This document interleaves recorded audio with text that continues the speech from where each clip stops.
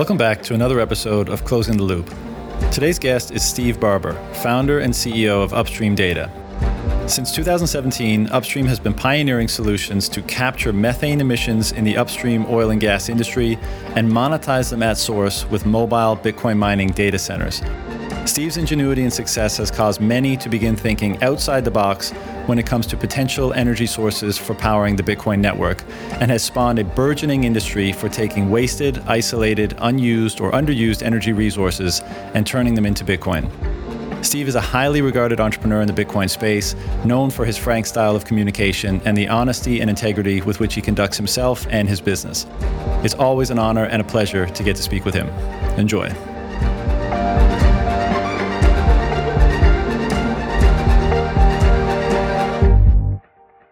Steve, it's good to be speaking with you again, man. It's been a while. Welcome to the show. John, thanks for having me back, man. Appreciate it. Fellow Newfoundlander hanging out. Yeah, we got to stick together these days. You know, not too many Newfies in Bitcoin, but I guess the quality exceeds the quantity. If I can be so humble. I've been slowly orange pilling some of my buddies back home, so I'm hoping there's a bit of a future there. And you know, Newfoundland is a spot where mining could become something, right? Like Newfoundland and Labrador, but you know, if the government stepped out of the way and let free enterprise come in and consume that hydro. But I guess we'll see what happens. I know, and particularly given the financial situation that they now find themselves in, which most jurisdictions kind of find themselves in a similar bind, but it seems like such a layup. But the concept of using Bitcoin, understanding Bitcoin, leveraging Bitcoin to ameliorate their situation is just such a foreign thing to them that, I mean, getting them to kind of cross or close that chasm of understanding, I think, is the challenge. So, and I don't know if you and I have the time or are up to having those conversations to make it happen. Yeah, man, it's unfortunately with utility power, especially in a province where it's really all province run, it stifles any private market interest, and you have to jump through the hoops. And if the people in power of like Nalcor, NL Power, Newfoundland Hydro, I mean, if they're not on board with embracing it and being receptive to the private market coming in, then nothing happens, right? And yeah, unfortunately, at least in Newfoundland's case, there were some miners growing there, but some of them sort of burned some of the bridges they built with the government in terms of grants and stuff, and there was lawsuits, and so I think they left some bad taste in the mouth there. But definitely a place, like whenever I talk to my parents and we're just talking general stuff about what's happening in Newfoundland and Labrador, I'm always telling them like, my God, the province could really help themselves dig themselves out of a hole if they just realized the opportunity they had and actively sought, you know, external investment into data centers and data center infrastructure with Bitcoin mining. Yeah. I mean, my father and I have the exact same conversation, and he's very orange pilled at this stage, and he's just like beside himself with how obvious of an opportunity it is, but you know, also somewhat frustrated that, I mean, it's like the thing with Bitcoin always, like before you see it, you either see it or you don't see it. You know, it's somewhat binary with Bitcoin, and if you don't see it, it seems like such an absurd notion, and if you do see it, it seems like the most obvious thing in the world. And as you said, to get in particular like state-run entities. Yeah, I think that's just the way with all bureaucrats and politicians. They don't want to. Yeah, they just want to do whatever they feel like the voting populace wants, and they don't want to do anything too edgy, generally speaking. So, unfortunately, I think that's partly why the situation in Newfoundland doesn't get better. Yeah.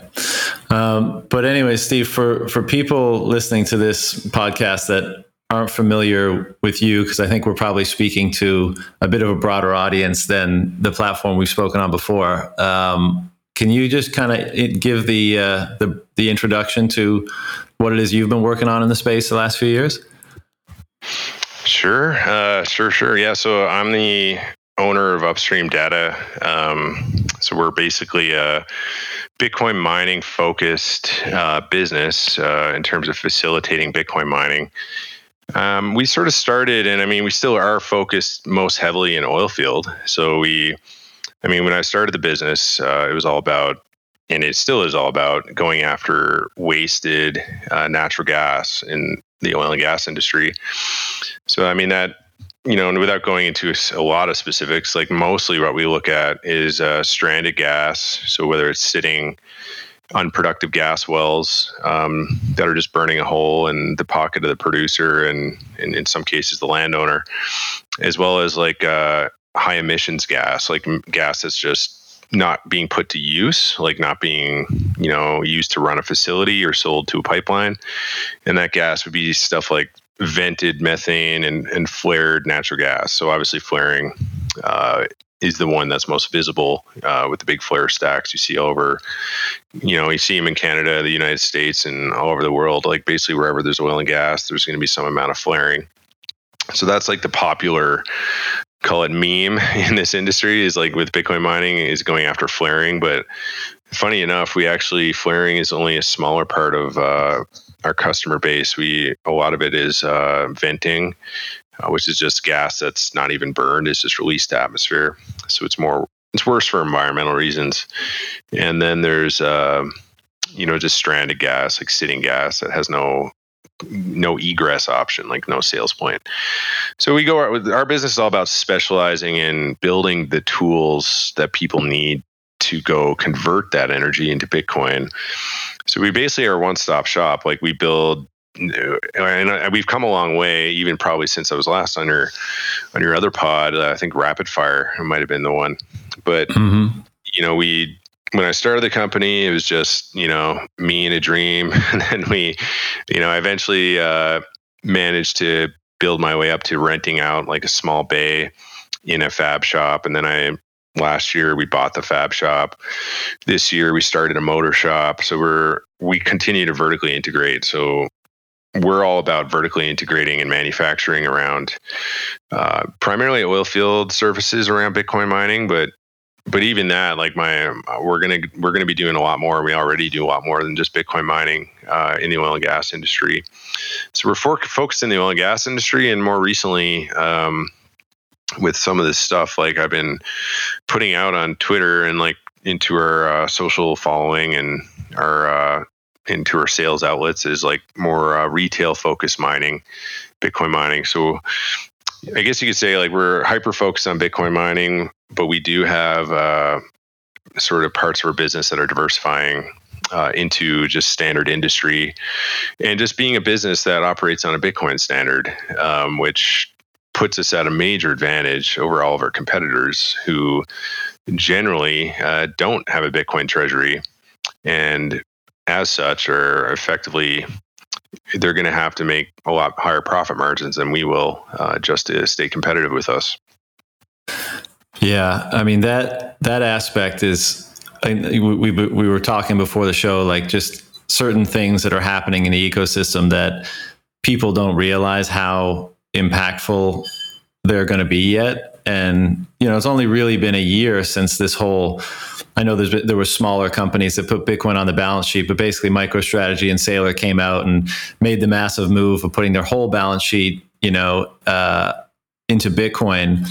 And I think it's starting to dawn on businesses like how much of a advantage that can be, not just, in the course of normal competition, but especially in the current climate that we're in, where inflation is driving up costs on so many things. And if you put your company on a Bitcoin standard, if you have your savings in Bitcoin, it's like an inflation sink. It like automatically balances the scales so that, yeah, sure, if your parts costs go up 20, 30, 40, 50% in the run of a quarter or two, that would be really devastating or challenging if you just had to suffer that by itself. But if you have this thing on your balance sheet that it goes up as the inflation goes up, right, a proper hedge, and even probably more than a hedge because of the other dynamics at play in the Bitcoin market, then again, you're at such an advantage over the people that you're competing with.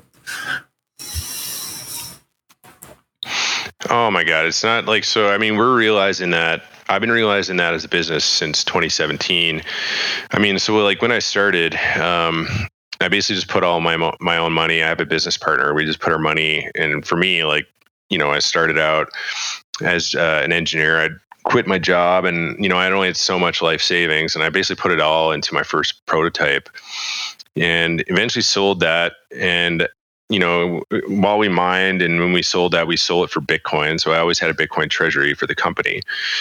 And I mean, obviously, I can't just run the company on just a Bitcoin treasury. Like, we have fiat, like we have Canadian dollars and US dollars as well, because we're exporting down to the US and we work locally in Canada. So we hold three currencies, like Bitcoin, Canadian, and US dollars. But I generally try to keep the bulk of the treasury towards Bitcoin, just because, unlike Canadian dollars and US dollars, it appreciates in value, right? So it's such a huge advantage. And we are seeing massive inflation in prices of raw material. So we bring in, raw steel, convert it into a building.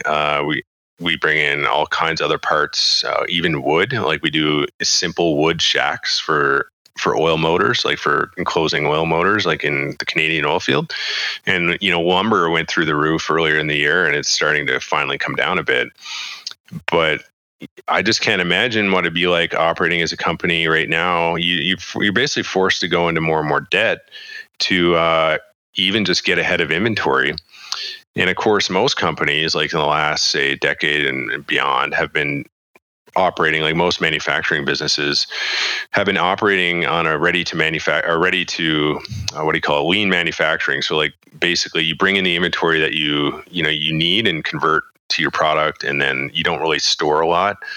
But for us, especially as I'm seeing inflation become like effectively hyper, like it's getting hyper, it's going hyper mode. So I would even consider us in some mild form of hyperinflation right now. And for us, I'm like, well, I'm just going to go stockpile a ton of inventory that I think I might need next year, because even though it's well beyond what I'm expecting in near-term sales, it's the only way I can protect our business from inflation is just to go buy it now while the prices are high, but less than what they're going to be. And when your dollar is just deflating, like in terms of value, is just like losing value constantly, it's not a bad investment at this point, just the stockpile inventory that is going to be liquid and you're going to be able to sell. So Bitcoin treasury has just made that even. It's just like we wouldn't be where we're at today without it, simply because you look at my competitors in the oil field, and I mean, we build motors now, and my competitors building motors. I was saying this for years. Like, I was saying this on podcasts in 2018, like local podcasts, like in my community, in our manufacturing, where our manufacturing is, like in Lloydminster, Alberta. I was telling people, like, no one's going to be able to compete with us as long as we have the same profit margins and the same quality and the same service. If we can provide the same product to the customer, then at some point I'll just end up being able to buy up all my competition, because I'm the guy holding a Bitcoin treasury, and all my competition is too scared, or they think Bitcoin's stupid or it's a fad, and they're just holding dollars, and they're going further and further into their lines of credit. And meanwhile, and we haven't even really incorporated the sailor strategy yet, where we, like, I still liquidate Bitcoin to pay for supplies. There's certain advantages in doing that compared to just constantly leveraging against it. But we're only just starting to leverage our company up, because I basically ran the whole business with no leverage. And that's what Bitcoin allowed, because the asset just keeps going up. I've been able to run a business very low debt, but that in today's world, on a fiat system and in a hyperinflating dollar, you don't want to run on no debt. You want to run on actually quite a high debt, because the debt keeps getting cheaper to pay off in the future. So we're finally in a position where we can really start leveraging our business and taking on this fiat debt and liquidating less and less Bitcoin. And it's just going to keep compounding. So yeah, the power of a Bitcoin treasury is unbelievable, not just for a person, like an individual, and just protecting their life savings, but like as a business, you got to do it. And if you don't do it, and this keeps going where it's going, you're going to be bought out by businesses that do. And we're already seeing that. We're seeing it all over the place. Yeah, we were talking about the kind of financial speculative attack, on the dollar, let's say, or the bond market, represented by borrowing in US dollar denominated debt and buying Bitcoin with it, or issuing Bitcoin denominated bonds, and then kind of how that dynamic would influence currency markets. But I think, I absolutely agree that the companies that first and most aggressively adopt a Bitcoin standard, they're going to be there. They're going to be the ones that exceed, or at the very least, standing when the dust settles, and can scoop up competitors or other assets in the space, pennies on the dollar, effectively. But there's a couple questions I had about that. One, I think most of us agree, as hardcore Bitcoiners, like Bitcoin goes up and to the right on a long enough time scale, but it does experience, down years, these bear markets that can be fairly deep, if not of much of a concern for people as convicted as I suspect you and I are. But if you are using it as your primary, savings account for your business, how do those bear markets affect you, if at all, when they occur? Oh, well, they do. And I mean, we've never had 100% Bitcoin treasury, not even by choice, just by necessity. Like if I'm paying a electrical contractor, like a supplier who's selling me cable or something, he's usually not accepting Bitcoin as payment yet. So I have no choice but to hold a treasury. And I mean, it doesn't make sense for me to convert it all to Bitcoin, because then I just have to liquidate it from time to time and incur those liquidation fees and the on-ramping and off-ramping if I'm using an exchange. So I usually try to balance it as best I can. Like if we have an influx of too many dollars coming in, what I'll do is I'll start, even some suppliers who I'm paying in Bitcoin, I'll start paying in US dollars to drop my US dollar exposure. And to some degree, you're always balancing it. Like I do it all at my company. Like I'll make a decision on when to liquidate some Bitcoin based on where I think the market is. And obviously I think in the long term, it's a bad decision, but I have no choice, because there's points in time where I have so much Bitcoin percentage of Bitcoin in my treasury versus dollars that I have no choice but to liquidate, to hit payroll and to do all that stuff, right? Yeah. But in bear markets, it's tough. You have to lean out. You just have to, like anything, you have to lean out. Like it's the opposite of a bear market. In the bear market, your treasury is actually doing worse than a fiat treasury. So that's why, even me, I don't go 100% in. I sort of balance it so that I'm, in that sense, I'm naturally hedging. So even in the bull market, I'm not going 100% Bitcoin, because no one really knows where Bitcoin will be tomorrow. So I'm always got some hedge.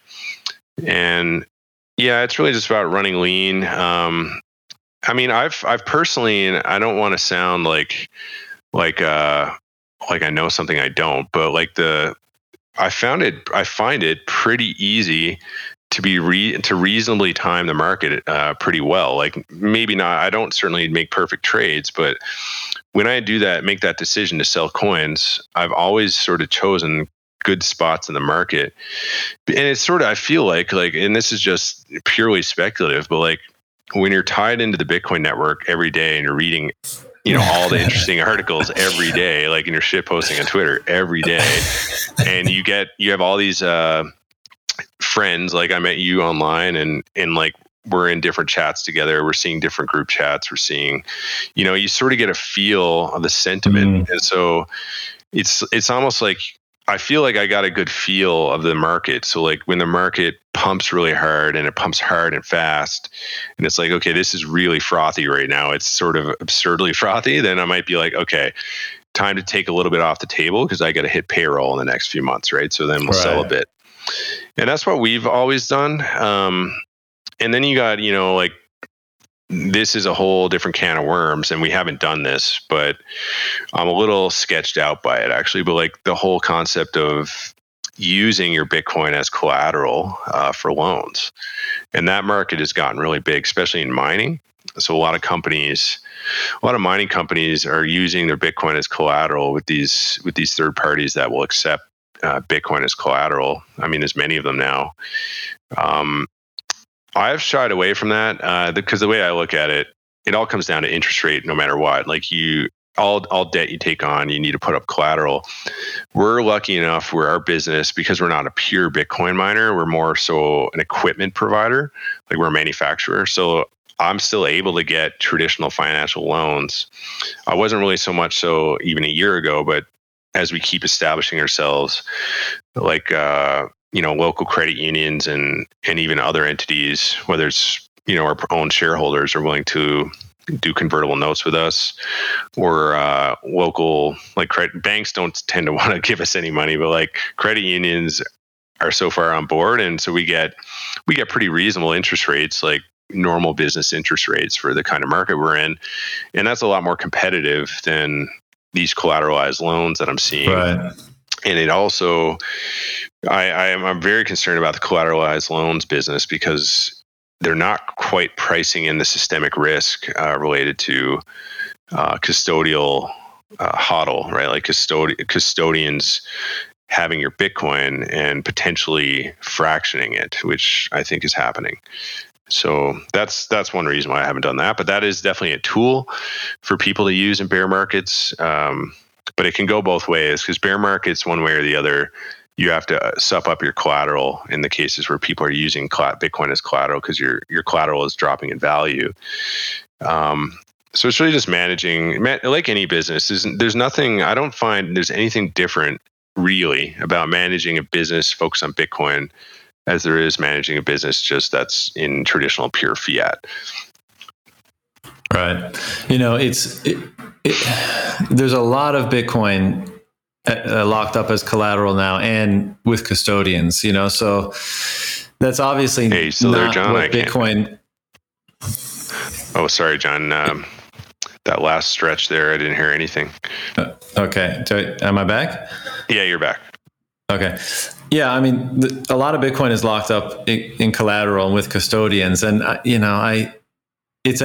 it's not unexpected, because not everyone's going to want to take the responsibility to manage their own keys, but it is just recreating the same problems of the existing system, and it's hard for me not to imagine that it's going to end badly at some point. I hope I'm wrong, and I hope these businesses operate responsibly and provide a service to people that need it, and it kind of all works out. But typically in these sorts of scenarios, people get over their skis, whether it's the customer's confidence in the custodian or the custodian's own confidence in their ability to measure risk and maximize return. And,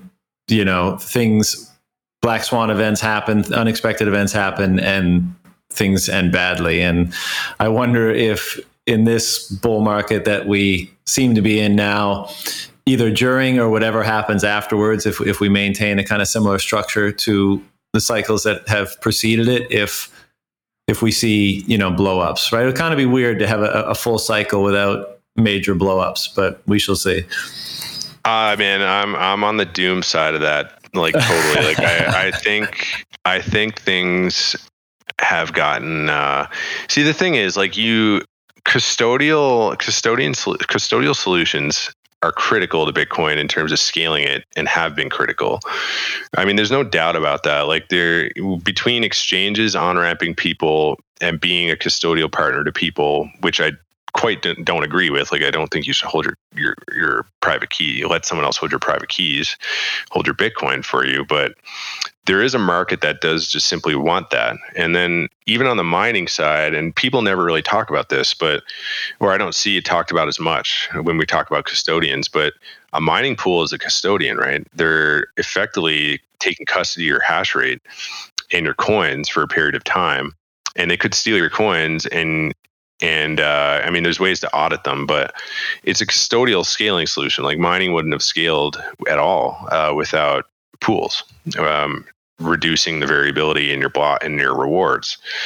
So it's sort of like on one hand, custodial solutions have massively leveraged up Bitcoin's ability to scale throughout the world, and it would not be nearly where it is today, for example, without mining pools and exchanges. But on the other hand, it creates these attack vectors and these vectors for human fallacy.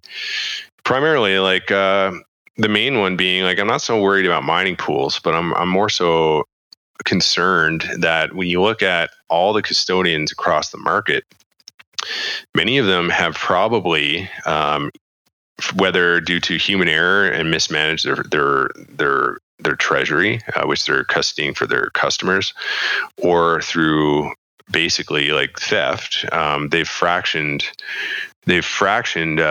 what, the deposits that have been put in, they don't have full reserve behind it, and it's been fractioned to some degree. I mean, there's no doubt that that's true. To think that in aggregate, every custodian on the planet has 100% reserve and can give full Bitcoin back to every single person that wants to withdraw it is just laughable. Like, there's no way that's true. So then it comes down to the fact, the only question is, like, how fractioned is it? Is it fractioned, 1%? Is it fractioned 25%? Or like anywhere in between or more? Who knows? Like, there's no way to know, and there's no way to audit them, because people are always advocating for proof of reserve and proof of audit, but of course, where that fails, as far as I understand, is that I might have a full reserve of Bitcoin and I might have all these deposits, but that doesn't necessarily mean, depending on the contract terms, from a legal standpoint, that I have to pay the depositors back first. I might have preferential liquidation if there's some kind of insolvency event where I have to pay, I don't know, like a creditor. Usually creditors get preferential liquidation preference. And then there's shareholders, and then there's the depositors. And obviously there's a lot of regulations around that, but laws only go so far. At the end of the day, you have to have true reserve and true ability to pay things back. And that's just the history of hard money, is that when you use custodial options like banks, like vaults for gold and everything that's been used in the past, there's historically going to be bank runs, and I think Bitcoin is not going to be no different. And I think the sooner we have a big bank run and we expose the emperor and see if he's wearing any clothes, like, then the better. The longer this goes on, where the market just continues to leverage up and get frothy, especially with this collateral custody stuff, there's going to be, the longer it goes on without a big bank run event, the worse it's going to be in aggregate for people. And that's sort of what I think is the biggest risk right now in Bitcoin, is whenever there's a big spook in the market, maybe like there's rumors, for arbitrarily, like Coinbase could be insolvent and there's rumors running around, and then that would spook the market because there's such a big player.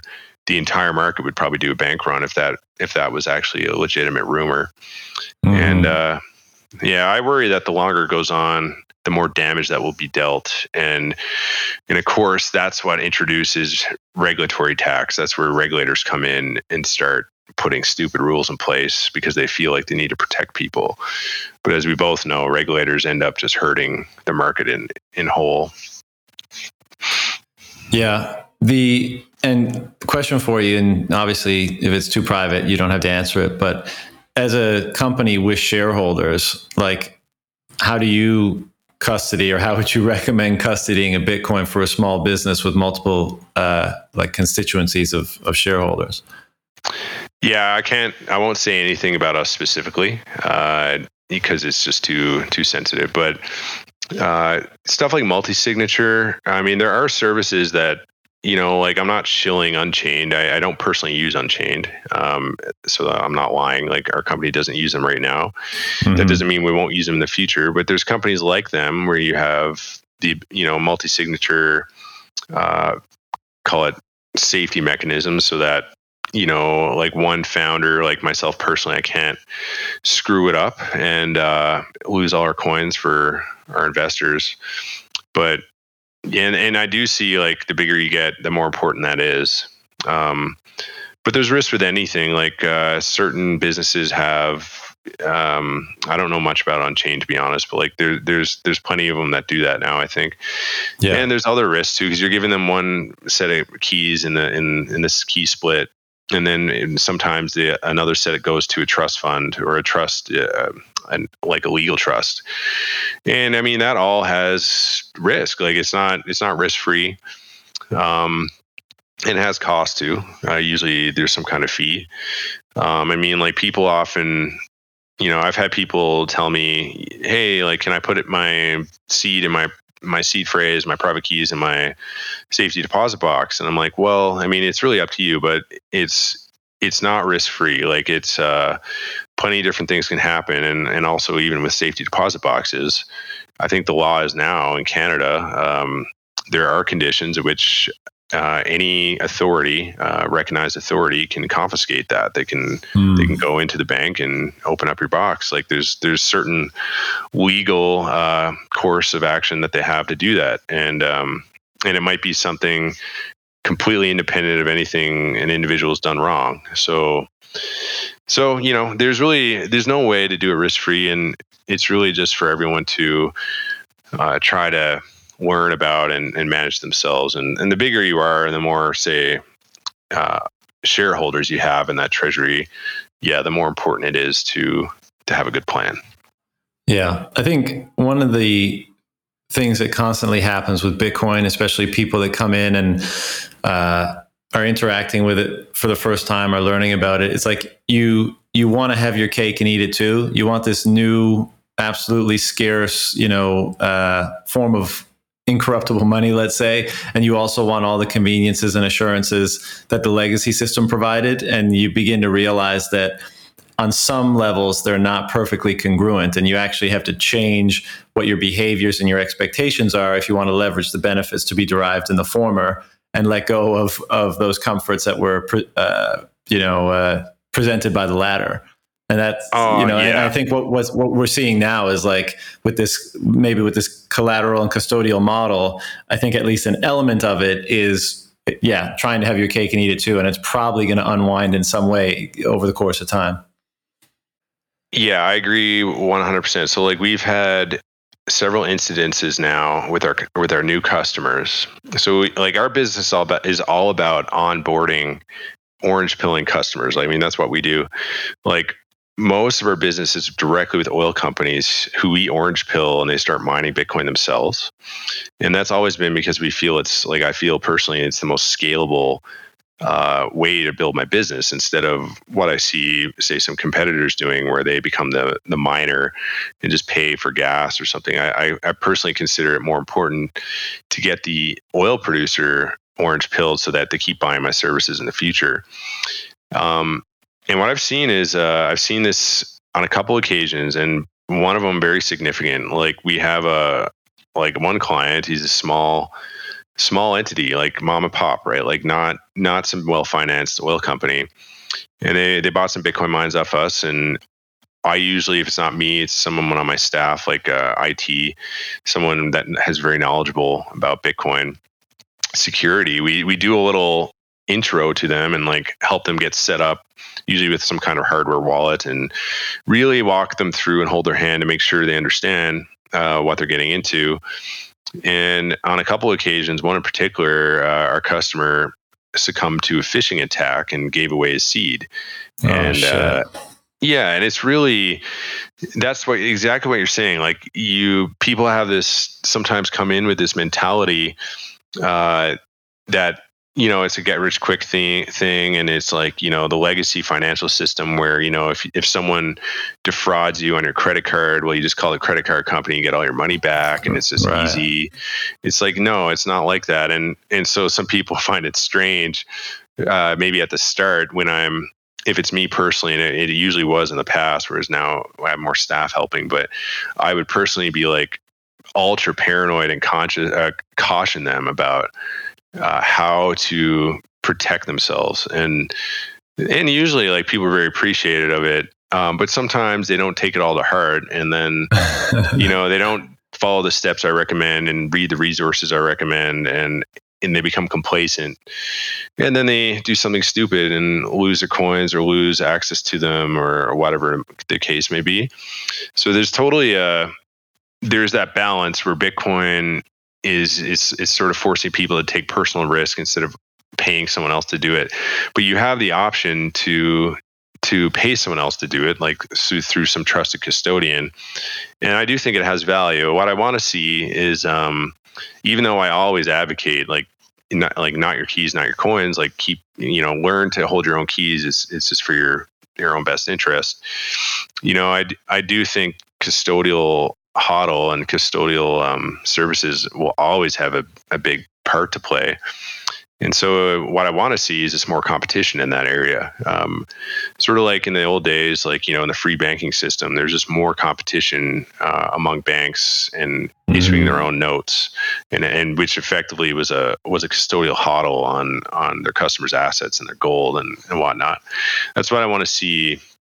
I want to see more of that. Like, I don't want to see everyone say go to one entity, whether it be Coinbase or Gemini or some other custodial service. I want to see a lot of competition there, because that's what really makes things robust. And then that's what we need in the space. And I'm not sure it's really happening. I mean, it certainly is happening. There's becoming more and more competition, but there are periods where it sort of seems to centralize and aggregate. And we're seeing that in all kinds of areas, like in mining, in other spots. Like, there's periods of time where all this money comes in and they start buying up a lot of equipment, or pumping their services for custodians and the like. Yeah, speaking of that, you're a fairly outspoken critic of government intervention in markets, and you're a free market advocate, and there's so much intervention going on today that we don't have anything even near approximating a free market in capital, a free market, government backstopping big corporations. It's all so perverted. But as you mentioned, like, a lot of the big miners today are going public, and this gives them access to that artificially cheap capital to either scale up their operations, buy Bitcoin, issue debt, all that kind of stuff, which, even though it's maybe a less noble way of conducting business, if we want to use that term, it's highly effective, and it's taking advantage of the circumstance that currently prevails in global capital markets, let's say. And so I know how strongly you want to build a real business, with real customers, and kind of succeed or fail based on the sweat of your brow and the products and services that you produce. But have you considered doing things that would allow you to access more of, let's say, clown world capital than you currently are?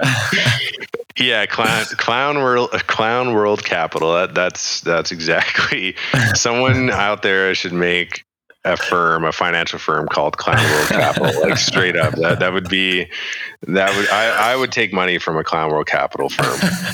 So yeah, like, I have differing views on that. Like, I mean, there's no doubt in my mind, no doubt at all, that because I'm seeing my competitors who came years after me, who have either maybe no product at all, but just a business idea, go raise insane amounts of money. And I'm like, well, I could go do that.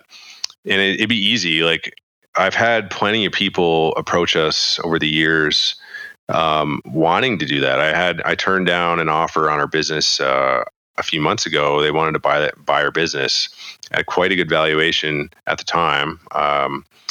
About a year ago, and I just flat declined, because they're the only way the main part of their offer was that they get majority, and then they could then basket into this sort of thing where they're going to go public.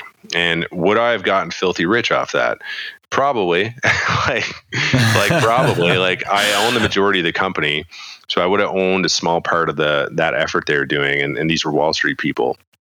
So would I've gotten way more richer faster than I would doing what I'm currently doing? Yes, like, I would.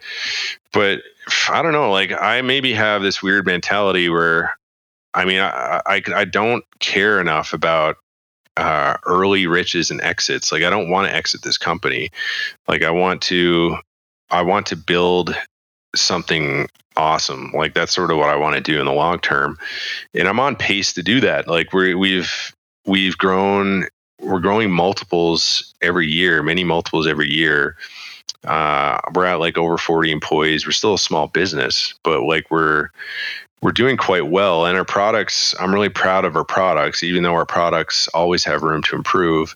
I'm very proud of it. I think we have, if not the best in class products, I think we're very close. And, I'm just personally passionate about building awesome stuff. And And when I see, and what really, like, I'm never jealous of anyone when I see them raise money. I actually pity them often. I think about, like, you just let these fiat maxis into your company and they'll destroy it. Like, they'll destroy it from within. They'll oust you. They'll they'll they'll implement a vision that is high time preference and not scalable. Like, they'll make, I know it'll happen. I think in time, if we revisit this conversation in 10 years, you'll see me around bigger than ever at Upstream Data. You'll see our company, and you'll see all these other ones have flared up and fizzled out, or they would have exited and moved on to other things. Now, for some people, that's all they want to do. They just want to move forward with a cool business and exit and make a lot of money and then do another thing. And that's awesome. Like, there's nothing wrong with that. For me, though, I have a passion about oil and gas services and oil and gas industry. I just love it. Like, I've been doing it for years, and I want to build a really big and awesome and just like an amazing reputation business in the space, because I think that, because I don't look at us competing with other Bitcoiners, like Bitcoin, call it mining outfits. I look at it like I'm competing with legacy oil field service companies, and what can I do to basically, eat their lunch? Like, I'm actively looking to expand our Bitcoin, our oil field services with a focus on Bitcoin and Bitcoin treasury. But my goal is not to, like, just mine Bitcoin. My goal is to earn Bitcoin. And I'm going to do that by entering their markets, offering hopefully better products or even similar products, and just out competing them. And that's where I want to go. So, I mean, I'm always talking online about, like, don't let fiat maxis buy up your equity. And the reason for that is twofold. Like, for one, when I say fiat maxi, I'm talking about just, it's sort of a general term for anyone. It can mean, like, I can be a fiat maxi on certain days, but it's just a contextual term.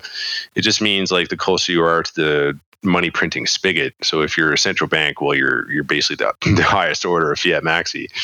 And the way I look at it is, like, these people, like, fiat is just pure evil. Like, and government intervention is just pure evil. I mean, we can have a long conversation about that, but like throttling the free market and muzzling the free market is nothing but pure evil. And that's typically what regulations do, and what government policy does, and what central monetary policy does.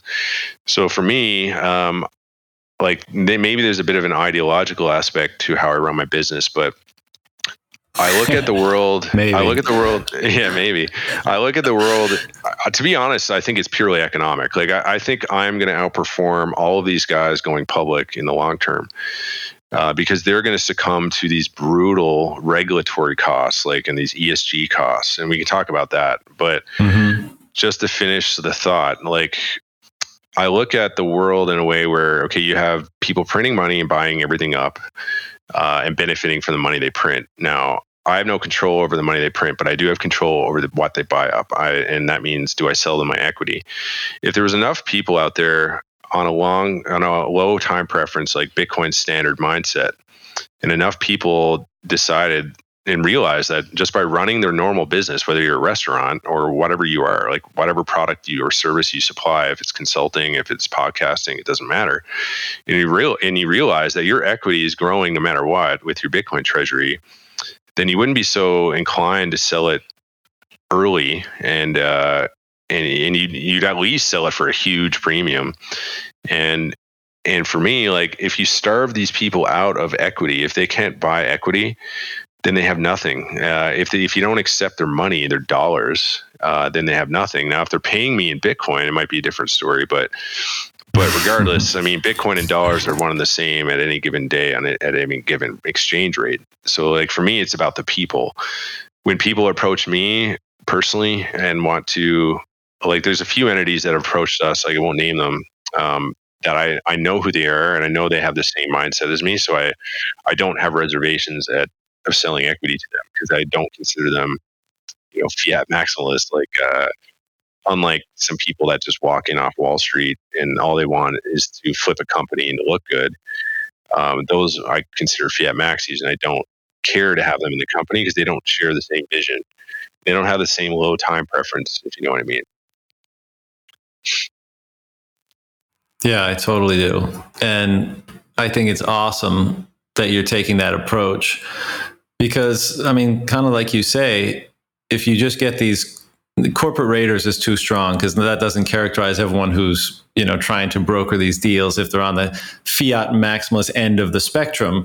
But their mindset is, as you say, far higher time preference to just get in and squeeze as much as possible out of it. And, if you kill it through the squeeze, oh well. And if you get this rampant run up in growth and that becomes destabilizing in some way, then oh well. Like I just think it's great that there's this ethos permeating through the Bitcoin space where people want to build companies that last, that are self-sustaining, and Bitcoin is providing them a tool to be able to resist the enticements and the encroachments of the system and the people that want to do things a different way.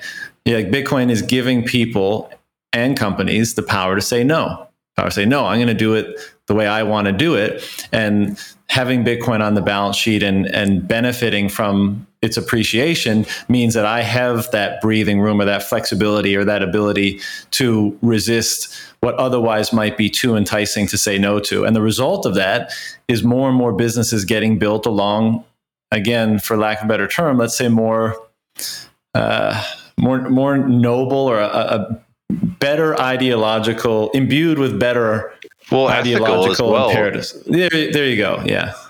Yeah, like a good example, I think, I personally think, and I don't know how anyone can disagree that, and this is just a one-off example, that a business that mandates a personal health decision, such as a vaccine, I consider that highly unethical. Like for any individual in management at any business to feel that they're in a position where it's okay from a moral and ethical standpoint for them to mandate that to their employees, because you're basically saying, take this what should be a personal health decision, and you do it or you're fired. And that's what they're doing to people. And you know why that is? It's not because in aggregate everyone just feels that's okay and like it's ethical and moral, then they should be allowed to mandate their employees to do that. Most companies today are so swamped by debt and owned by their credit, beholden by their debt, and owned by their creditors, effectively owned by them, whether they're shareholders that bought in with their cheap fiat, okay, I'm talking about these fiat maxis, or they're literally just institutions lending and threatening to turn off the taps if they don't comply. And that's what's happening. That's why a lot of these major corporations are complying, because they're scared that if they don't, then the taps will be turned off, their credit will be turned off. The board of directors that was installed from this cheap money is mandating it. And if you grow your business from scratch without allowing that infiltration of corrupted moral money, then that doesn't happen. Like there's no one in my company right now that can mandate like tell me that I have to mandate vaccine passports. There's nobody. I'm not beholden to anyone, and so I don't do it because I personally consider it a personal choice, and it should. I think every person would agree with me if they weren't coerced by some other external force that yes, this is a personal decision. So when you see that, right, we're seeing it now, and I'm seeing like these big companies, and I'm thinking oil field too, because you got all these big oil companies. Like there was a big company here in Canada that they were going to mandate vaccines on all their employees. And they ended up bailing on it because there's enough outcry from their employees that they realized it was a bad decision. I was borderline going to send a note to them that they're banned from ever using us as a business, because I honestly thought it was such an immoral thing to do that I didn't want to work with them anymore. But they didn't implement it, so I didn't go that far. And I mean, and that would have been a bad business decision on my part, because like I'd be, I would be censoring a potential huge client in the future. But it just disgusted me so much. Like I was borderline thinking of doing that. And I mean, like on this whole topic of like, I've always had this theory, and I've talked about it a lot, like on other podcasts. I think reputation, like personal reputation, like my personal reputation as Steve Barber, like I want to uphold, and as my company, like Upstream Data, and everyone in my company that represents us and me, I'm very anal about our reputation. I'm always slamming people in my company if I hear them do anything that could tarnish our reputation. Because to me, I mean, every business sort of feels this way, like, wants to have a good reputation, but it's a bit different on a Bitcoin standard where there's no bailouts. Yeah. And especially in mining, like mining is an industry where you pay up front, you hope that the person you paid is going to come through, because often they're overseas and you can't always audit them or hold any leverage over them. And legal contracts, they are what they are. I mean, enforcing them is very costly. So it's an industry built on reputation, like mining more than maybe any industry on the planet. So when, like for me, I've already seen dividends from me being the way I am online, which is I consider myself a straight shooter. Like I don't bullshit people, and I don't lie. So, and I always speak my mind, because I think what it does is it builds a reputation. And a lot of Bitcoiners like this, and a lot of Bitcoiners have this. Like they have this reputation where I think people trust you and trust you're going to always do best by them as best you can. So for us in my business, like it's already paying dividends now, because we're able to sell people equipment, and people are willing to give us money up front with no legal contracts, nothing other than like my word or my company's word. And that's good enough. And that's sort of what has been lost, I think, on, 50 plus years of unreserved fiat money, is reputation is no longer that important. And, the balance of incentives has moved into legal contracts and to lawyers and to and to litigation. And I mean, that's where I want to get away from. I'd rather run a business with zero legal contracts and just work with people on reputation and word, because it's so much more scalable. It's so much more low friction. And that's actually how we've ran most of our business. Like, because a lot of oil companies will come to me and not do a deal unless there's a legal contract. And I just laugh at them. I mean, I laugh in my head, I should say, because I don't obviously laugh directly at them. But we go through the process, we sign their contract, and we do business. But like, I laugh because, if we screw up, because their legal contracts are always structured so that what happens in this situation, Upstream Data, has to compensate, whatever. But I will always compensate you if we screw up, like if it's our fault. Like it doesn't have to be an illegal contract, because that's the only way I'll build my business. Because if I don't, and the word spreads, like if I start selling, like we're starting to sell ASICs now to retail a little more, and we're going to probably keep pushing into that market with our black box product. And I mean, if I screw anyone, like if one person gets screwed, they're going to talk about it, and there goes our reputation, right? Like, that old saying, it takes a lifetime to build one and a second to destroy it. So I build everything in our business, so that everything I hammer to our employees is mitigating that risk, because there's always risk. There's always going to be execution risk. We will screw up, and we've screwed up a lot. We'll keep screwing up, but we have to price that in and sell a product at a price where we can always make them whole, if you know what I mean. So this whole topic is something that was lost, I think, on a fiat standard, was this emphasis on reputation and a man's word. And I think it's something that by necessity is going to become a big deal again. So what I'm trying to say with like the fiat stuff, like where I'm seeing all this competition, like, raise a shit ton of money and go do this and that. Like, these people also are the types that don't make their customers whole. Like, I know many of them. I know many people who have worked with different mining outfits. Like, I mean, the history of mining is a history of people scamming. Like, that's what it is. Whether it's delayed shipments by like Butterfly Labs, or garbage hardware like Bitmain sending people trash, and the warranty policies being terrible, and it's just a history of crap. And for me, it's like, okay, if we're going to push harder and harder into that specific industry, let's do it the right way and have an amazing rep, because rep is what is valuable in the end. And you can't buy a reputation. Like, you can go raise as much money as you want. You're not buying it. Your reputation is only from the deals you do and the trust you build in your customers. And for me, that's our focus, because I look at it, if I keep building our reputation and our business keeps growing, I'll be able to leverage that in the future for an insane valuation that no one else would ever have a hope to get. And so if I ever do want to sell out to the fiat maxis and bring in this easy Wall Street money, I'll do it at a point in time where I've built such a solid foundation that what we end up doing will be like, nobody will be able to ignore us, right? Like, so that's the way I look at it. Like, I call it a lower time preference. Yeah. I mean, I could not agree with that more. And I think this is a manifestation, in my opinion, at least largely a result of the intervention and perversion of free markets, right? Because in a free market, when you do make mistakes, when you do break the reputational bond, you lose money. And if you do that enough or on a big enough scale, you go out of business. There's no backstopping, there's no bailouts, none of that kind of stuff.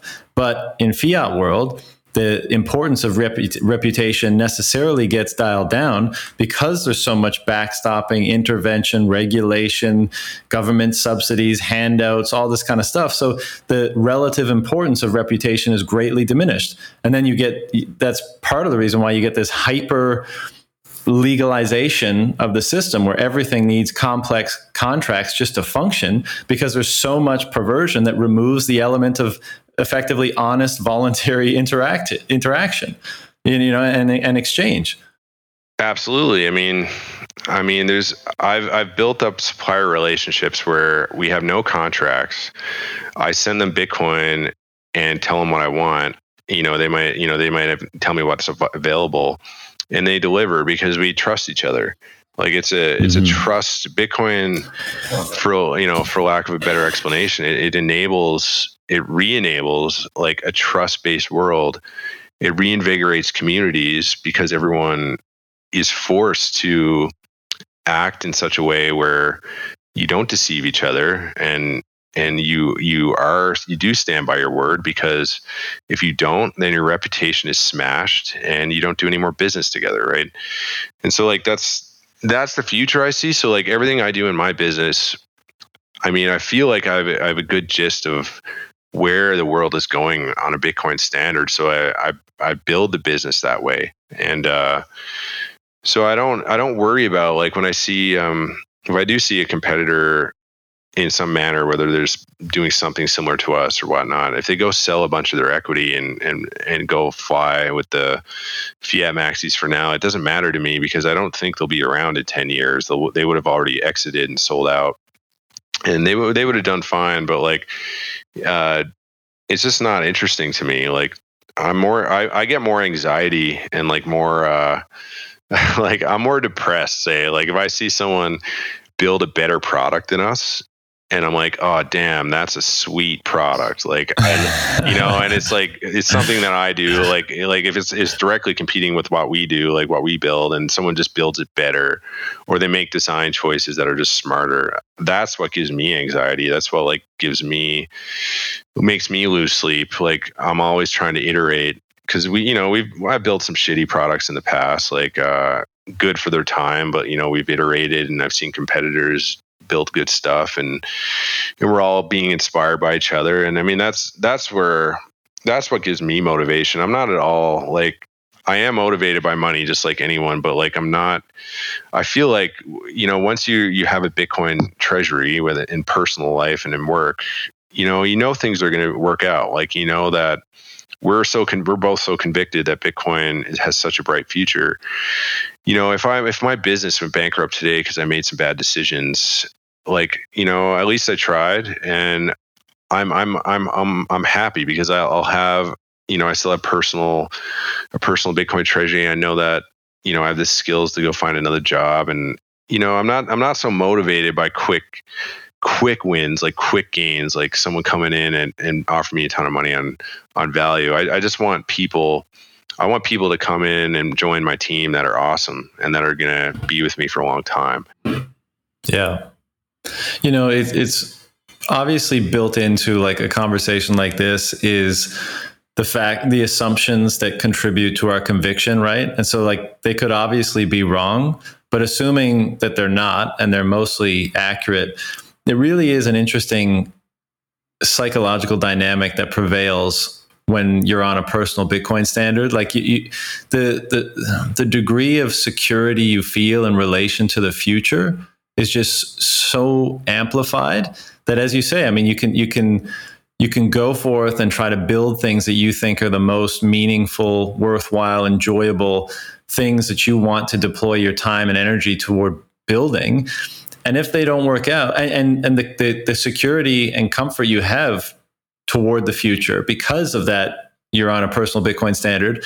I mean, I'm sure this sounds really silly to people that don't get it or who are not on one, but even if you have a lot of money in fiat world, just the qualities of Bitcoin that allows it to resist anything that would degrade it over time somehow is transmuted into the psychology of the individual that gives them a sense of security that then gives them a sense of freedom to pursue things that are more meaningful to them in the here and now. Like that relationship to a more secure future is what permits the freedom in the current moment. And like, I know it sounds absurd, but I definitely notice this. If you spend enough time with Bitcoiners and Bitcoin companies, you really get a sense for that. And that's why I think the companies emerging in this space are so much more oriented toward ethical, noble operations or like imbuing the company with a certain ethic. And I think that's a really good thing. Oh yeah, I do. I mean, it's interesting too, because like there's this idea that like, so Bitcoin is young, like it's 13 odd years old. It was a lot harder for a new entrant into this like monetary system, 5 years ago to have the conviction we do now than it is to enter. It was a lot harder years ago than it is today because there continues to be precedent, right? I mean, obviously, like, you can go ask anyone in the world who's never touched a gold coin and ask them what they think of gold, and they'll all say gold is great, it's valuable, it's awesome, and it's because gold is such a precedent. Yeah, and I mean, not everyone might say that because gold is just a dumb rock. Guys like Michael Saylor and Safety and Say, but like, I mean, it has such a history and precedent. It doesn't even need explanation, and people understand that inherently it's valuable and it's worth having. And I think the longer Bitcoin lasts, the more that will be, because I think there's this aspect where the newcomer comes in and there's all kinds of things that they might read that will sow seeds of doubt. FUD, as we say. Simple things like, it could be all kinds of different FUD, like Bitcoin's bad for the environment, which is false. Bitcoin is not actually secure. It can fail this way, which is usually those FUD. The FUD they talk about is false. Bitcoin's not scalable. That's false. So you get all this FUD.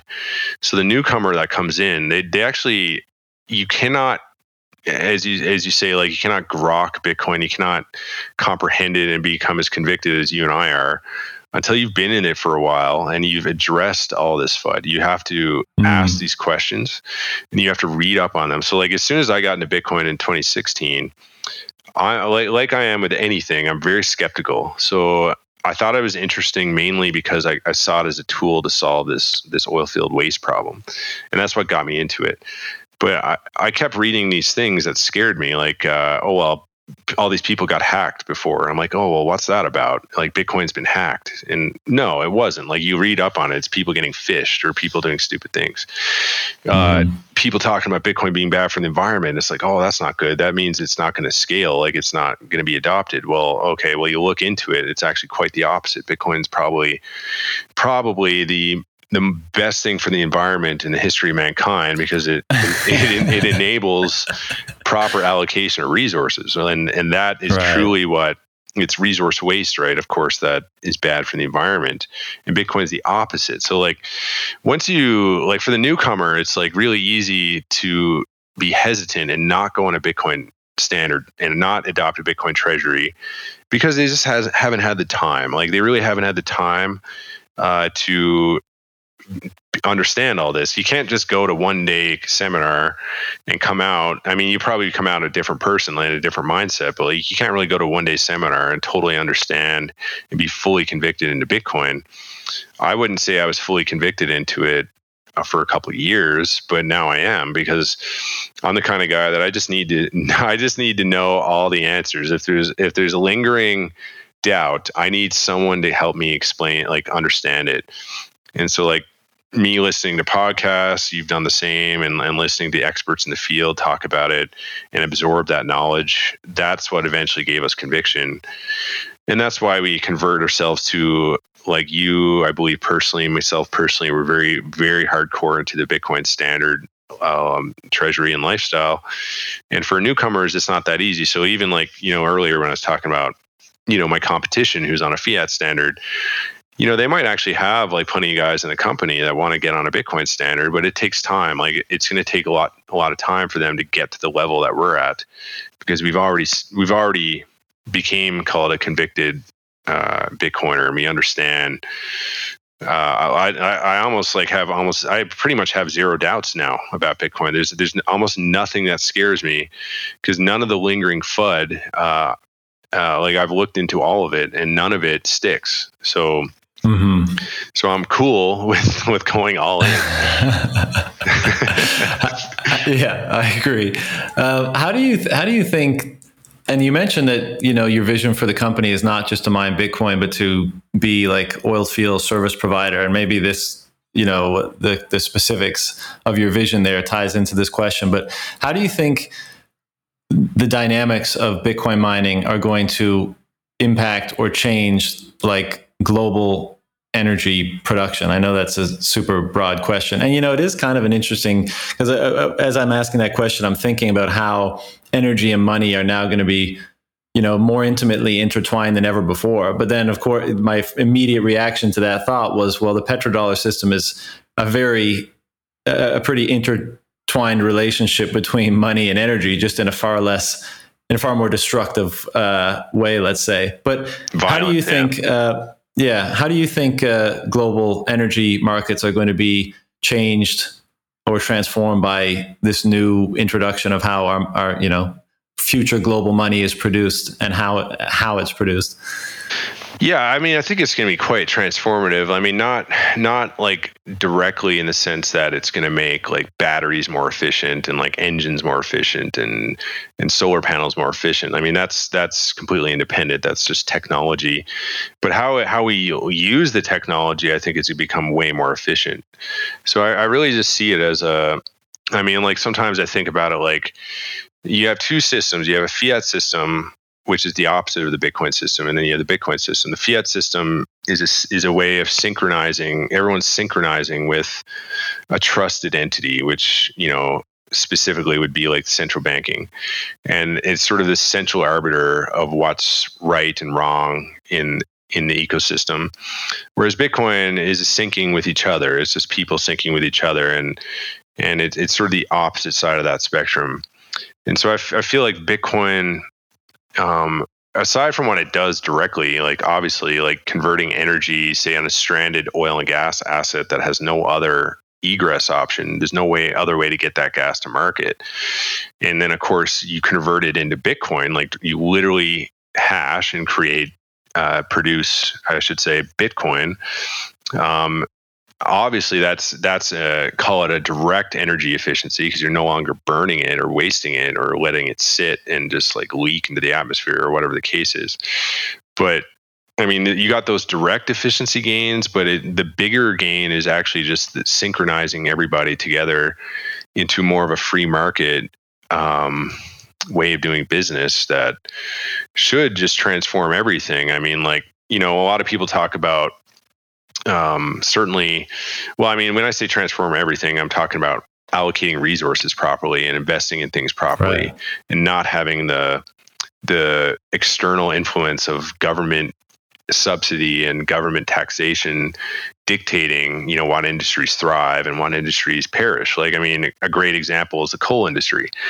Coal is absolutely amazing. Like I always talk about online how freaking awesome it is. Like, it's the best thing ever, but it's demonized in such a way by who I generally call the fiat maxis, but I'm just talking about the centralized system is demonizing coal because it suits their needs, and it doesn't necessarily suit the needs of the economy or the environment. Whereas on the opposite side of coal, you have what they deem clean, which is completely untrue, like solar and wind, which are not clean at all. And they subsidize that. So they take from one hand the hand of the coal industry, and they put it into the other hand of the industry that they deem to be holy.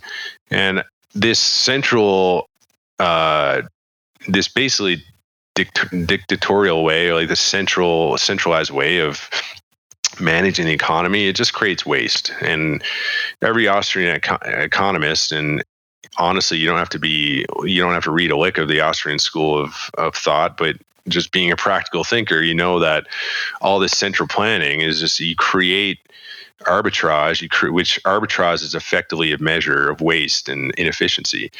If you have an arbitrage opportunity, it means that something is not working properly. So you have this centralizing system creating arbitrage, and that's what Bitcoin does. It just sort of it attacks that arbitrage opportunity and evens it out, and it does it in a way where it's sort of systemic. Like, it's not specific like to one industry or even energy. It's systemic across all industries. Everyone just has to synchronize with the Bitcoin network. And that's sort of fundamentally why money is the most important technology on the planet, because it's the one technology, it's the one product, it's the one thing like we all have in common, no matter what our backgrounds are, our cultures are, our races or differences. Money is the one thing that binds us all together. And I mean, if you have a broken monetary system, you're going to break everything. Like, everything's built on it. So, I think energy obviously is a big part of that. Like, energy is what powers all of civilization. So if money is what synchronizes all civilization and energy is what powers it, well, we fix the money, we can fix the energy problems. So I think Bitcoin's doing that, and it's doing it in direct and indirect ways.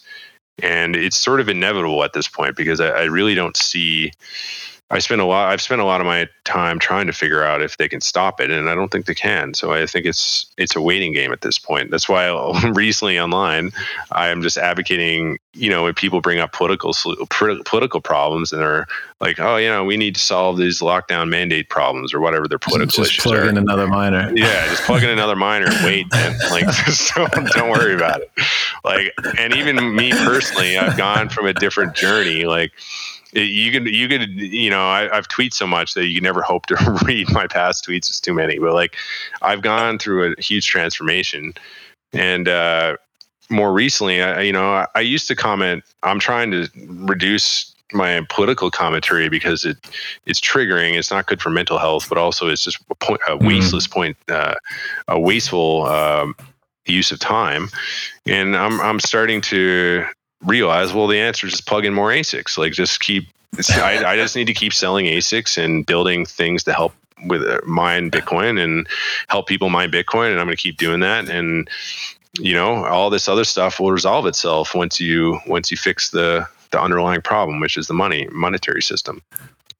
Yeah, and you especially in the enterprise, it's such a good meme, because I've noticed it in your tweets lately, where it's like, whatever the problem is, just plug in more ASICs. Because one, you're converting energy into the most useful thing in an economy, the hardest money ever, Bitcoin, and you're doing so in a untraceable or less traceable fashion. Let's say getting non-KYC coin from your mining. So I love that that's become the de facto response, and it's I largely agree with it, and it's interesting, man, that Bitcoin is a free market in money, right? And it's a free market in money that can't be stopped, let's say. And I think as a result of money being the primary good in a market, that if you have a free market in money, it puts pressure on all other industries and products that interact and transact in that money to be more and more free market themselves. That's the pressure that's now placed on them. And as you say, like in fiat world, so much is dictated by ideology because so much is dictated by discretion. How much money should we have? I don't know, a billion new dollars, $1 trillion new dollars. Like, it's up to discretion. And when that type of discretion gets pushed out into the economy and everything becomes politicized, well, then the ideologies around what product or service or energy source or whatever is like the thing that aligns with whatever ideology du jour is what gets the subsidy, is what gets the capital. And that's a total perversion of the natural market functioning. And I think, a free market money that can't be stopped allows for emergent wisdom and truth to be found in the market. And those are the things that naturally and harmoniously get amplified, right? So what I'm excited about, and this goes for, whether it's energy markets or anything else in the economy, like a free market money is going to put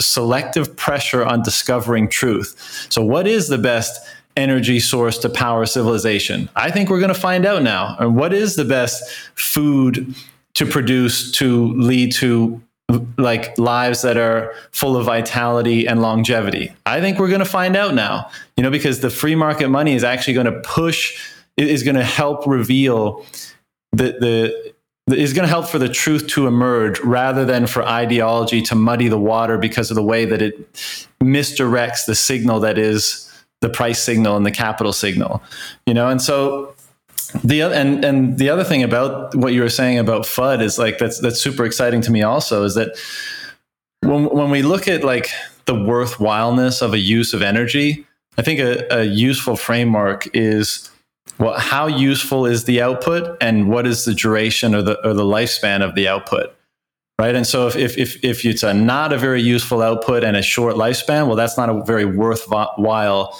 use of energy. And I don't mean in the ideological sense, I mean in like the economic calculation sense. But if you have an output that is the most useful, i.e. money, and has the longest duration or lifespan, i.e. a money that doesn't degrade and that ostensibly can last for as long into the future as we can imagine, then that almost definitionally, in my mind, makes it the most worthwhile use of energy. And so when the FUD comes up saying that like, oh, well, we shouldn't mine Bitcoin in this state or this region or whatever because that energy could be devoted to other things, I think, yeah, but those other things are way less worthwhile to devote to than actually generating Bitcoin. So, I think Bitcoin's going to reveal all these truths. The central theme is just like, it will. I mean, I think it is that's what I like to say, like synchronizing with truth. Like the Bitcoin network is just, it's just math.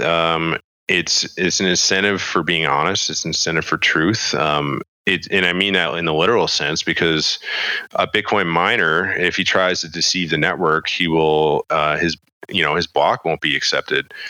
You have to mine honestly in this network. So it has a foundation of honest behavior, which then everything else can get built on top of. And definitely in the energy sector, for sure. I mean, I'm always getting on, I'll get on to different, themes online. And, I was on a kick for a long time about like bashing renewables because, they don't really portray it accurately.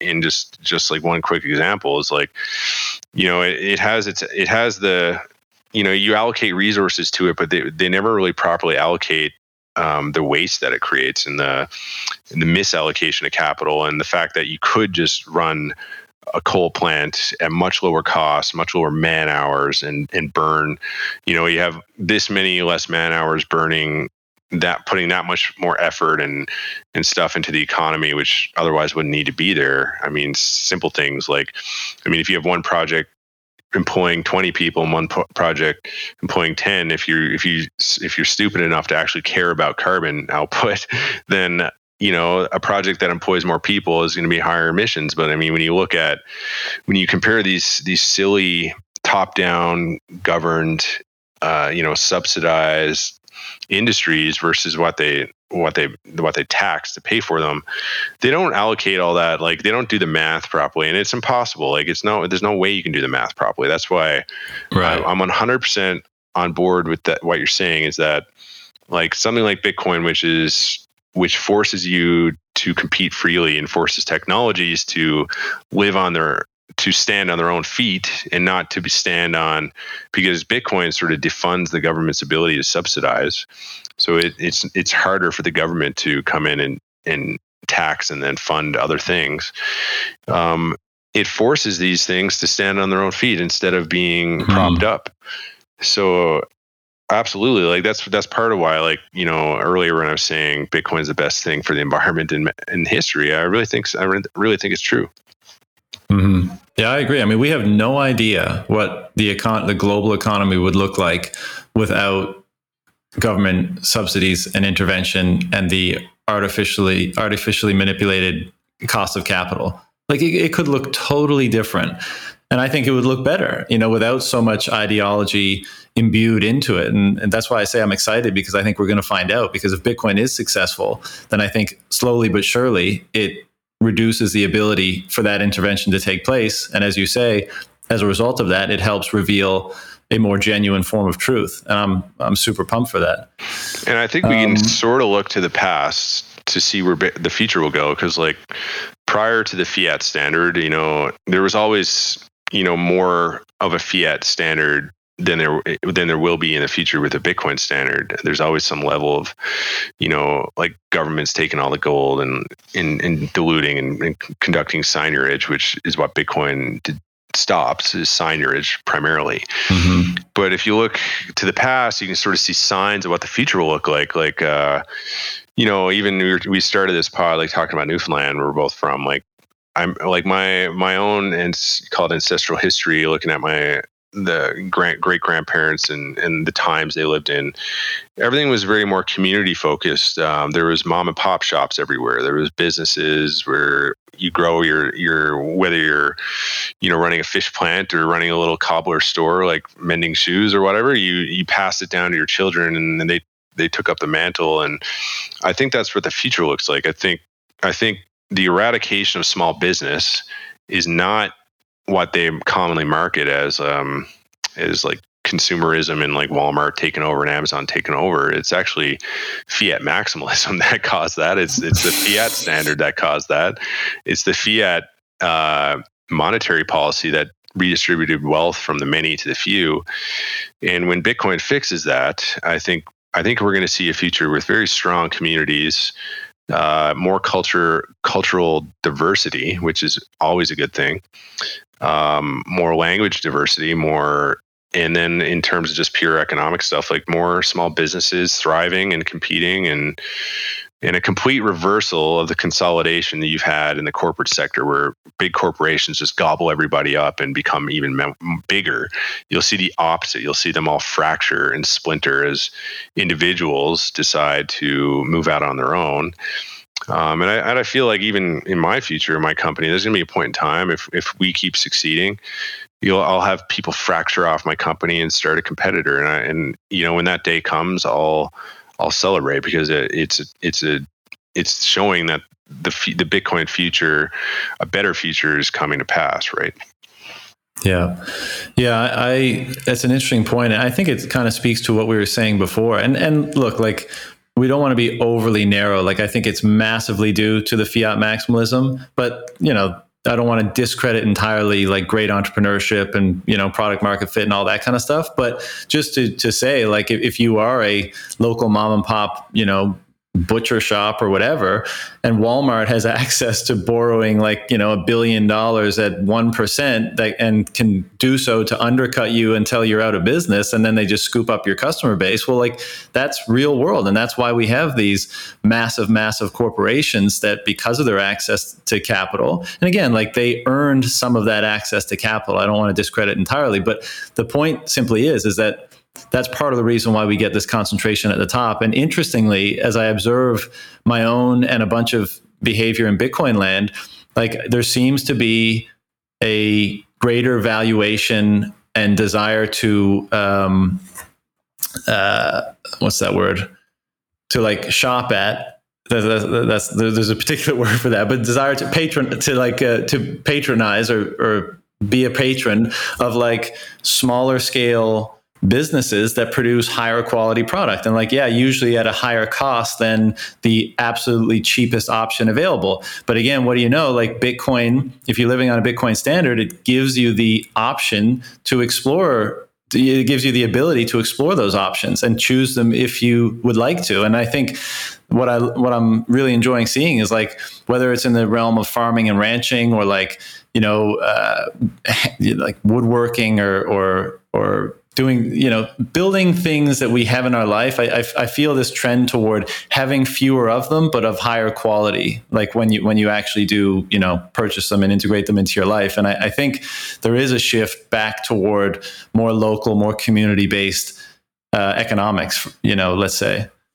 Yeah, I think, a Bitcoin standard empowers the individual, and it flips the incentives where you like you mentioned, like Walmart gets this low cost of capital, like this very low cost of capital, and there's no way to compete with that because they without a Bitcoin standard, because you're a small business, you just have no chance. You have to have a product that's so much superior than what Walmart's doing, and somehow have it protected, maybe by IP or something, that it's the only way you can prevent them from undercutting you and putting you out of business.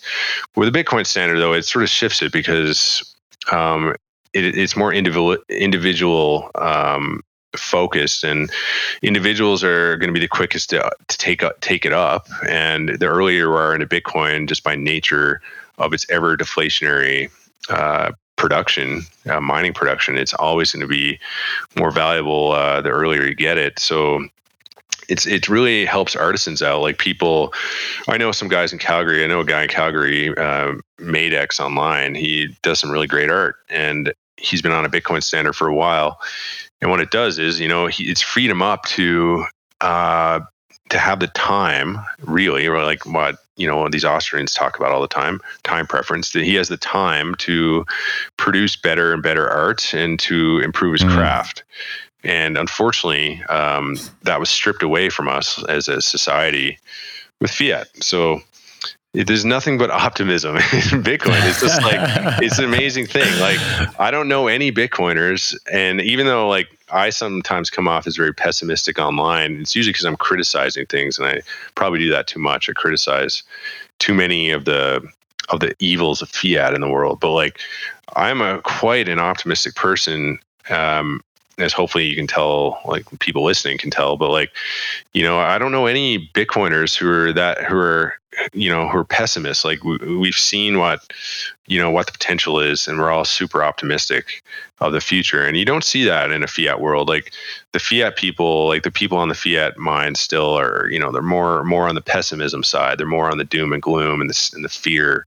Whereas I think we're the opposite, and that's why I think it's important.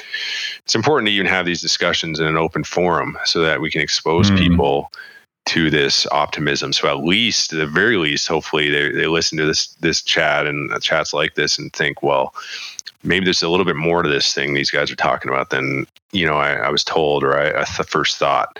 And that's this is us creating adoption right here, and this is what's important. That's why I love doing these things.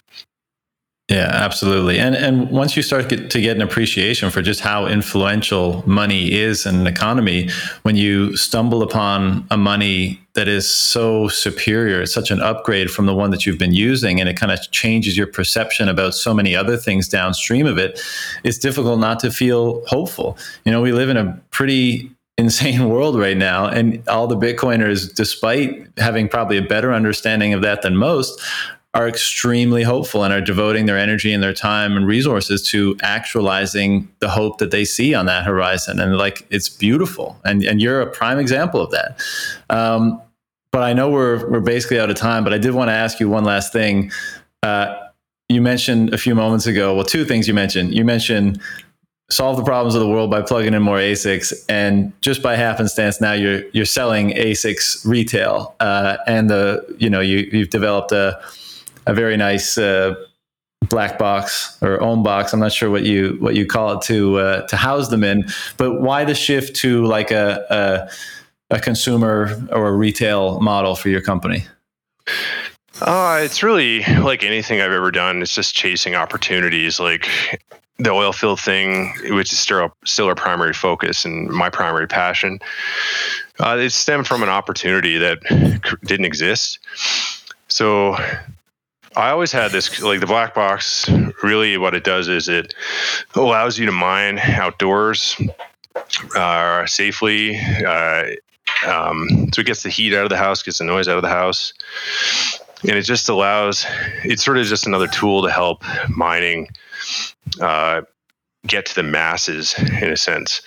And so, I mean, the only reason we went down this path is because I'm very an open person. Like I spill the beans on everything that we do on on Twitter. Like I'm not secretive. Like all my plans, like there's only a few things that I don't tell Twitter until I'm ready to execute. But everything else, we reveal on Twitter, and that's probably the best way for us to reach out to the public. And the black box sort of came organically. I had this idea for it for a long time, but I didn't know if there was a big market for it. And I just asked Twitter, and the response I got was, I think that it started with a poll. I put a poll out there, like, if I built you a home mining system that did this, would you want it? And the poll was my best poll ever in terms of like retweets and impressions and whatnot. Engagement. So I was like, oh, well, clearly there's something here. I got so excited over the poll, I built it in a week because I already had the idea in my head for probably 2 years. And that's just where it came from. And then after that, I was like, well, there's a market here, obviously, like a big one.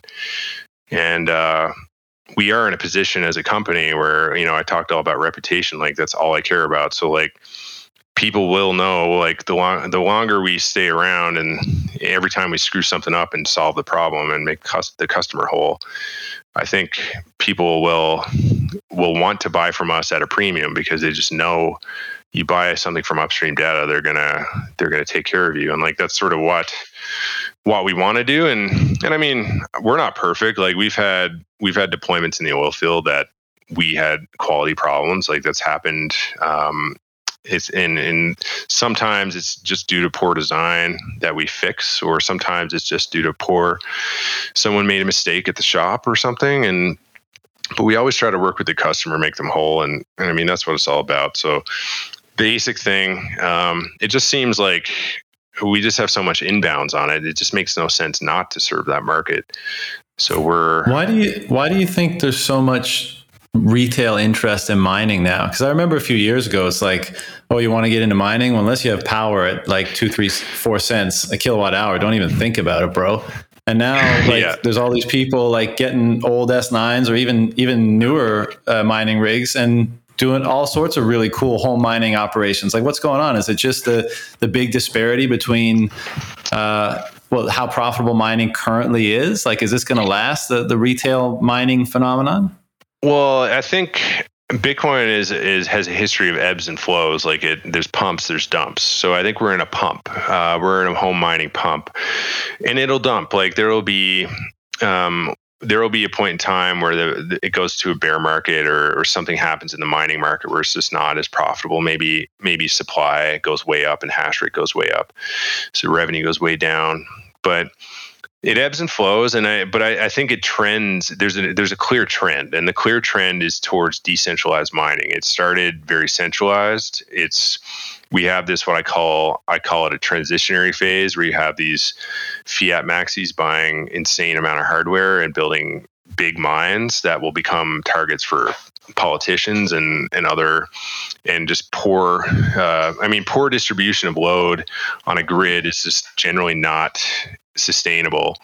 So I think we're in this transitionary period, but it's all trending the right way. It's trending towards smaller, like maybe in the small megawatt to even in some cases kilowatt levels of power at commercial shops and the distribution. So I think Bitcoin will just fix the grids, make them more, they say balanced, but what I mean is like capitally balanced, like capital allocated properly, as we were saying about how Bitcoin helps with all that. And when you look at that trend and the fact that the hardware itself, like the mining hardware, the ASICs, the hash boards, the chips, they're commoditizing. So like their successive generations are only improving less and less on prior generations. It means that the hardware is going to hold its value for longer.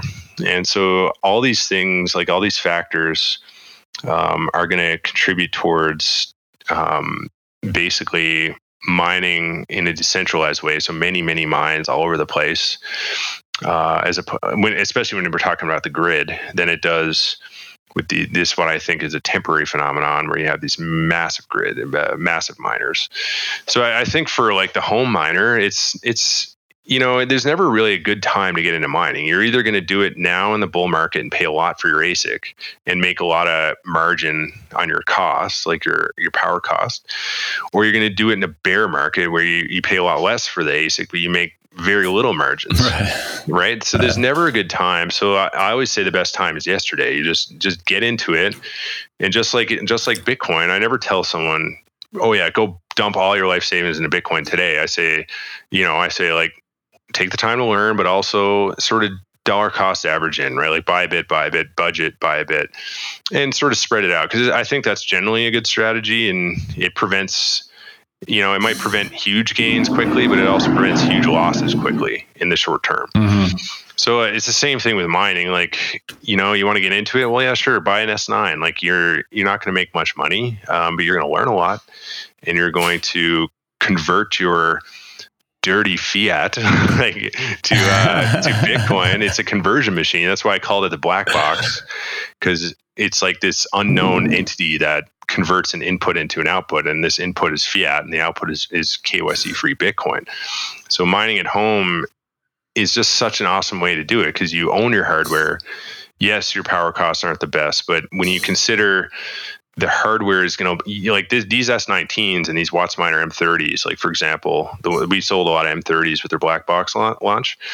They're going to be around in 10 years. You're going to be running those things in 10 years. Like this, they'll still be efficient. They're going to last that long? They'll still be efficient enough in 10 years. Now, will you have a hardware failure or two along the time? Yes. But more and more, the market for fixing those will improve as well, just because of the commoditization aspect. We're actually looking at investing in a repair facility as part of our expansion, like our continual verticalization. That might happen next year or the year after, but no, totally, man. Like S9s came out in 2016 and we're just about in 2022. So that was public in 2016. It probably came out a bit earlier privately. So you got 6 years of an S9, and that was at the time, the cream of the crop, but now is like 2.5 to 3 times less efficient as the new gen. So you just look at the hardware cycles, like these S19s, because the margins are going to be less and less incremental on each new successive hardware compared to the prior gen. So that's all I mean is like hardware today is going to last for 10 years, because S9s for most people went offline in early 2020 when mining was in a bear market. And then it flipped to a bull market, and all those S9s became valuable again and turned back on. And that's what I mean. Like in 10 years, in 15 years, like there could be an insane bull market in 15 years time, and even S9s will be turning on again. Like, you know what I mean? That's what I mean. Like it's this hardware, you should never throw it out. You should at least maintain it. And some of that hardware is junk, but that's like the early generations. I think this new stuff is going to last a hell of a long time, especially if you take care of it. And you've been getting a lot of uptick on the ASIC and black box sales? It's been insane. Like, if we keep the pace we're on, we'll I don't know, man. A large percentage of our last year's revenue has already been matched, and we're not even a month into our fiscal year. Our fiscal year starts in October or November 1st. Wow. Yeah, it's insane. Are you having a hard time sourcing the ASICs right now? No, not quite yet. We got some good suppliers that I've worked with for years, and the way I see it, the better we do at it, and the bigger we get, I'll have access to more and more suppliers. I mean, my philosophy is we always protect the customer. We can because we do that, we can charge a premium, and the suppliers will line up to work with us. Yeah, dude. Do you ever just think like there's going to be like ASIC cowboys that they get a bunch of ASICs and perhaps like a hash hut type of facility, and they just scour the globe for the cheapest energy? And then they're like, this is where I make my stand. This is where I plug in. And they plug in their ASICs and just live in a tent, next to it for however long they need to. It just seems like if you have a tool like that can turn energy into KYC free Bitcoin, like the incentive to just go find it is so strong. Yeah, I mean, why not have caravans of ASICs like traveling around horseback, plugging into any cheap power source? Well, exactly. Well, I always said that the Citadel meme didn't make a lot of sense because it's so centralized. I always thought that if there was going to be a meme like that, it would be more like a nomadic Bitcoin tribe doing that, like running around from gas well to gas well, like mining coins or something. I sort of see that feature like figuratively for sure. Like, yeah, I do. And I mean, like I'm trying to build the products that these people can use. Like, that's what I like doing. Like, I have one project I'm working on right now that I'm hoping to trigger a lot of ESG people, is a backyard natural gas Bitcoin mine that anyone can run in their backyard that off your barbecue.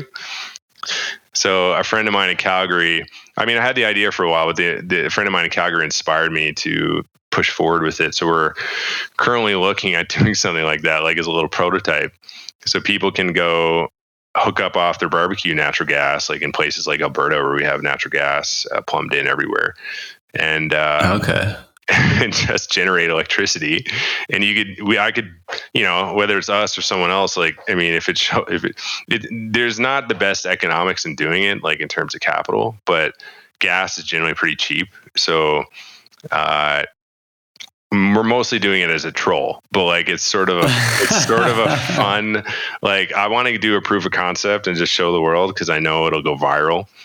And yeah. Well, this is kind of what I mean. Like, there's going to be this trial and error process of being like, where can we access energy and how can we convert it to electricity to power ASICs? And, so you'll try your natural gas line and you'll try like wherever energy exists, which is everywhere, right? So it'd be interesting to see just how strong that incentive is to go and try to turn it into Bitcoin.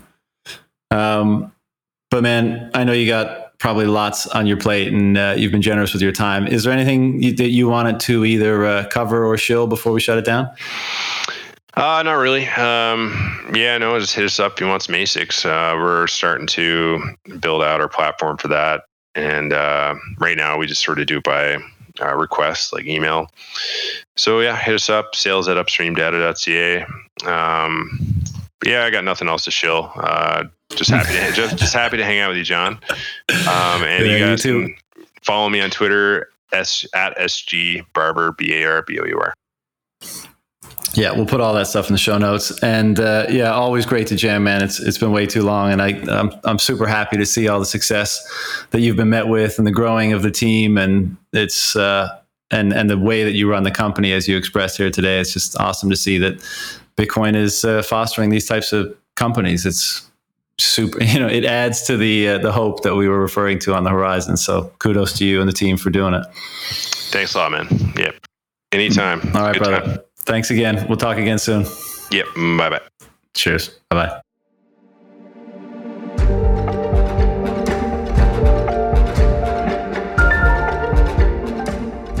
I hope you guys enjoyed that chat with Steve. I'm extremely excited to see how Bitcoin mining will continue to resolve inefficiencies and provide new opportunities for the energy industry, and what the long-term implications of that will be for human flourishing. If you'd like to hear more from Steve, follow him on Twitter at SGBARBOUR and visit upstreamdata.ca to learn more about their awesome suite of products for turning energy into Bitcoin. Thanks for tuning in to another episode of Closing the Loop, and we'll see you next time.